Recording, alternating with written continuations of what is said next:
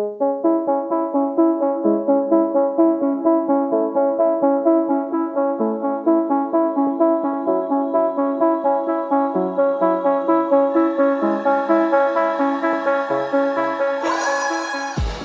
and welcome to the Blackout Podcast, where I get to talk to amazing people that do amazing things. And today I have Joyce Liu from Lumi Studios. Thank you so much for coming on the podcast.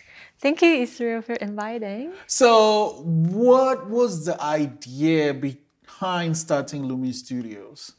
So Lumi Studios, it's a medium production company, but a lot of people ask, what's my background? It's not really in video production or photography. What is it? I study urban planning. That's so far apart. It's very far apart, but it's kind of how it's actually very related because I started working with video because I found it's hard for people to understand what's happening in the planning world.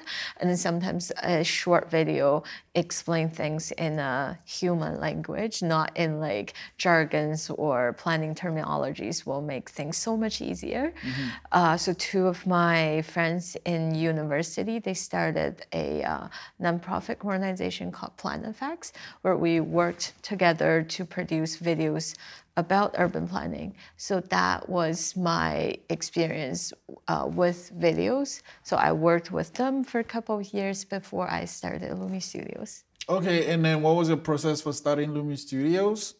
I found there's a need of simplify complex issues through more visual language, not just in planning world, but in like everything that we see. And then there's clients approaching us that's not related to urban planning. And then I feel, okay, that's probably the time for me to start a production company where I can focus on the quality of the production, the filming itself. And then just myself has a big passion towards documentary film. And then that's where I decided to move a step forward. Oh, wow. And what's the story behind the name Lumi? So Lumi means light. Oh, obviously. Yes. Illuminate. Yeah, so I studied like architecture, planning, everything. And then I love photography. Same with producing short films or videos. We're working with lights every day.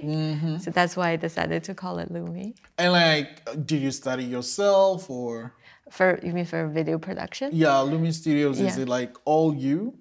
I started by myself, but I mean, definitely there's friends and colleagues like helping along the way. And then I have partners joining me at Lumi Studios. Now we are a team of like 7 people. Oh, wow. Yeah. What are some things you've worked on? So when we first started, we worked with lots of local events that focus on culture, different cultures, about the immigration, about like things happens in the city. So we will go like document the events. I feel like that way we're not just working on a single project, but also telling a story about what's happening in Halifax. And then I think starting mid last year, 2019, and then especially this year, we've shifted our focus to working with more local businesses, especially over COVID period. Businesses are having hard time getting their word out. When things happen, the first thing people thought of is cut down their marketing budget. And then we really found lots of businesses that believe in what we're doing, to believe in telling stories. And then we are happy to capture the stories for them. So, yeah. And then this year, no big events happening. Obviously, but have been a really good experience just getting to know more people behind the city, behind the businesses. Yeah. So, like you mentioned, COVID, we're shooting in a void, really, because this is not the studio I usually use. But what things did you do to adapt to the changes that COVID brought? So first thing is we took about a month and a half, just about 2 months, to focus on the studio itself. We that was the end of March till the end of May-ish. There's nothing happened in the city, and then the lockdown was like real. Yeah. So we went through everything we did in the past 3 years, about all the events we've been to, all the people we met, and then we just felt like fascinated by how much we've seen in the city. And then we thought, oh my God, we actually know so much about not just Halifax, like Nova Scotia in the whole, that it's so much more than many, many other people, because we were lucky to be involved in so many events and meet so many people. And then we thought maybe it's a time for us to tell the stories, to show it to many other people in our province how great this space is. And right now is a time to focus on the place we live in every day, like rediscover what's around us. So that's a good place to kind of segue in this new project you're working on called Embrace. Yes. Yeah, do you want to tell me more about it? Yes. So Embrace is a new project I'm leading right now. So it's a video series telling stories of people behind our local businesses. I kind of just branched through how we started, because we see there is a increasing demanding of like people wanting to know what's happening in our province. And apparently we can't travel outside of Atlantic bubble as much as before. But it's a great chance for us to know what are some interesting food, activities, or places to stay in Nova Scotia. And then by the time we are able to open to all the other tourists in Canada or worldwide, we can use this set of content to promote Nova Scotia as a whole. So basically, it tells lots and lots and lots of stories, not just a story about what the business is, but more of, so why did the people choose to start business this way? What is innovative behind their method of starting their business? And even more, some people may address certain issues like environmental issues, like equity, health, like food accessibilities. So it's just amazing when we get to know more of the people. You see people's mindset in running their businesses. Oh, wow. Why did you choose that name, Embrace? It's, I feel, because before, when it's summer, people usually just go out to explore other parts of either Canada or travel out to other countries. And I also found that it's a lack of connectedness to our community here. And then after like COVID, people started re-looking at, re-examining what's happening in the community. And then it feels like we're actually embracing more of either ourselves or the people surrounding us, or this community we live in. So I felt like we never had such a big time frame that we can focus on either ourselves or families or friends around us. So it's also the perfect time to embrace our community, embrace the land we're living in, embrace the people that's around us. Yeah. Oh, and what's the plan? Is it like going? How are you releasing it? How people gonna watch Embrace? Yes. So Embrace is going online December the 1st. Oh So wow! with its first episode will be online December the 1st. And you will find it on Instagram and YouTube. We are looking to release every, I think every 2 weeks for the first little while. Afterwards, the goal is to release one episode per week. Oh wow, that's a quick turnaround.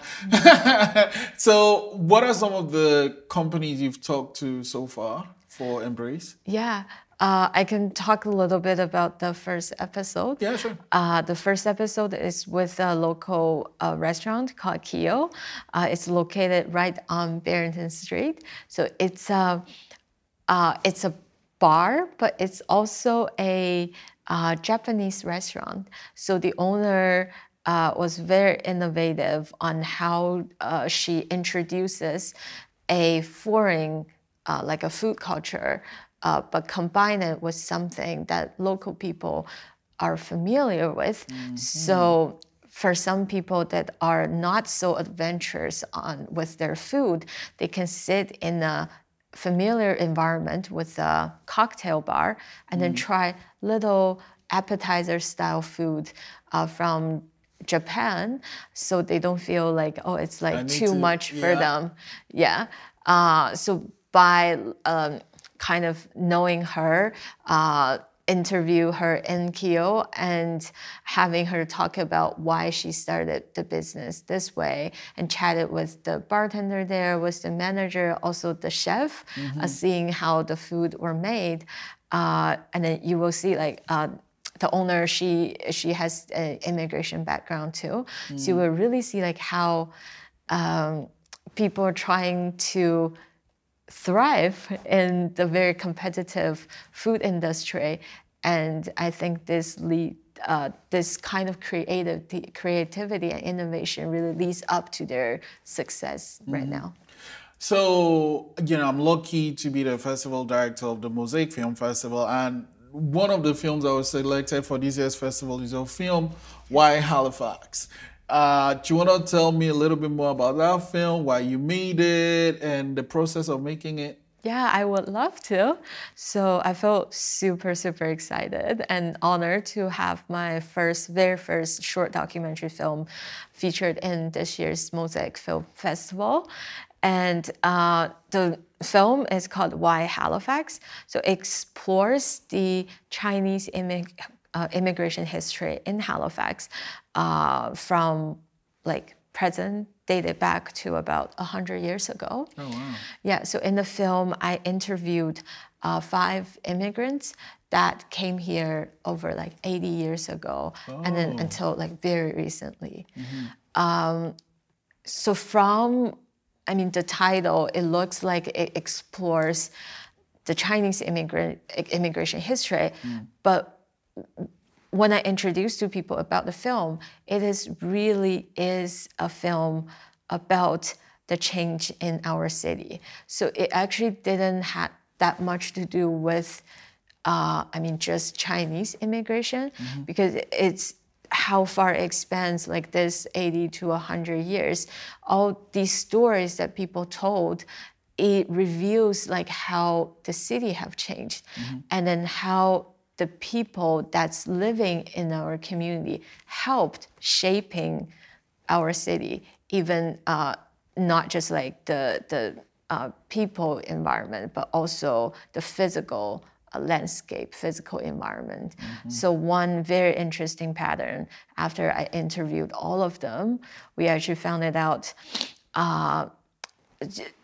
People might know the corner of the Barrington Street versus the, I couldn't remember the street name, but where the Maritime Center is, that corner. So there is a In-Spring hot pot, and then there's a parkade, there's another Chinese little grocery store there.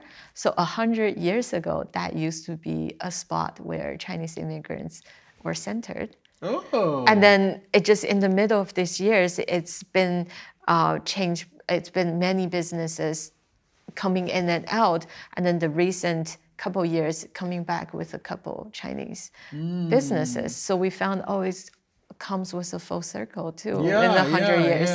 Yeah. So because of my background in urban planning, I always like to look at city in a way like, because the city is meant to build for people to live in, and then we are all like together working to build a better community for us, and then the best for how we should respect the land with respect to nature.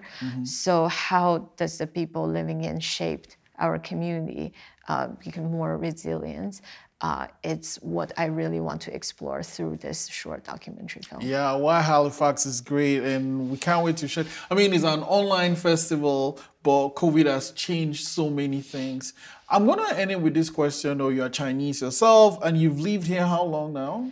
I've been here 8 years. Yeah, 8 years. So what are some of the changes you've seen over the 8 years for you, and why did you decide to move to Halifax? Why Halifax? Yes. So I moved to Halifax because apparently I knew Dalhousie got a really amazing urban planning program before I came. And then also because of the ocean. Oh. I always dreamed of living in an ocean like city since growing up. And after I'd been through the program, I found pretty like a big potential of what Halifax could be. And I was involved in many local like nonprofit organizations doing some like charity works, also involved in like a little bit of city plannings or event culture events. I really felt the warmth of the people here. So it's literally what kept him here are the people that I met. Yeah. Man, Joyce, thank you so much for sharing your beautiful film, Why Halifax. And I can't wait for when Embrace comes live, December 1. And I really can't wait to have you back on the Blackout Podcast. Okay. Thank you so much, Israel.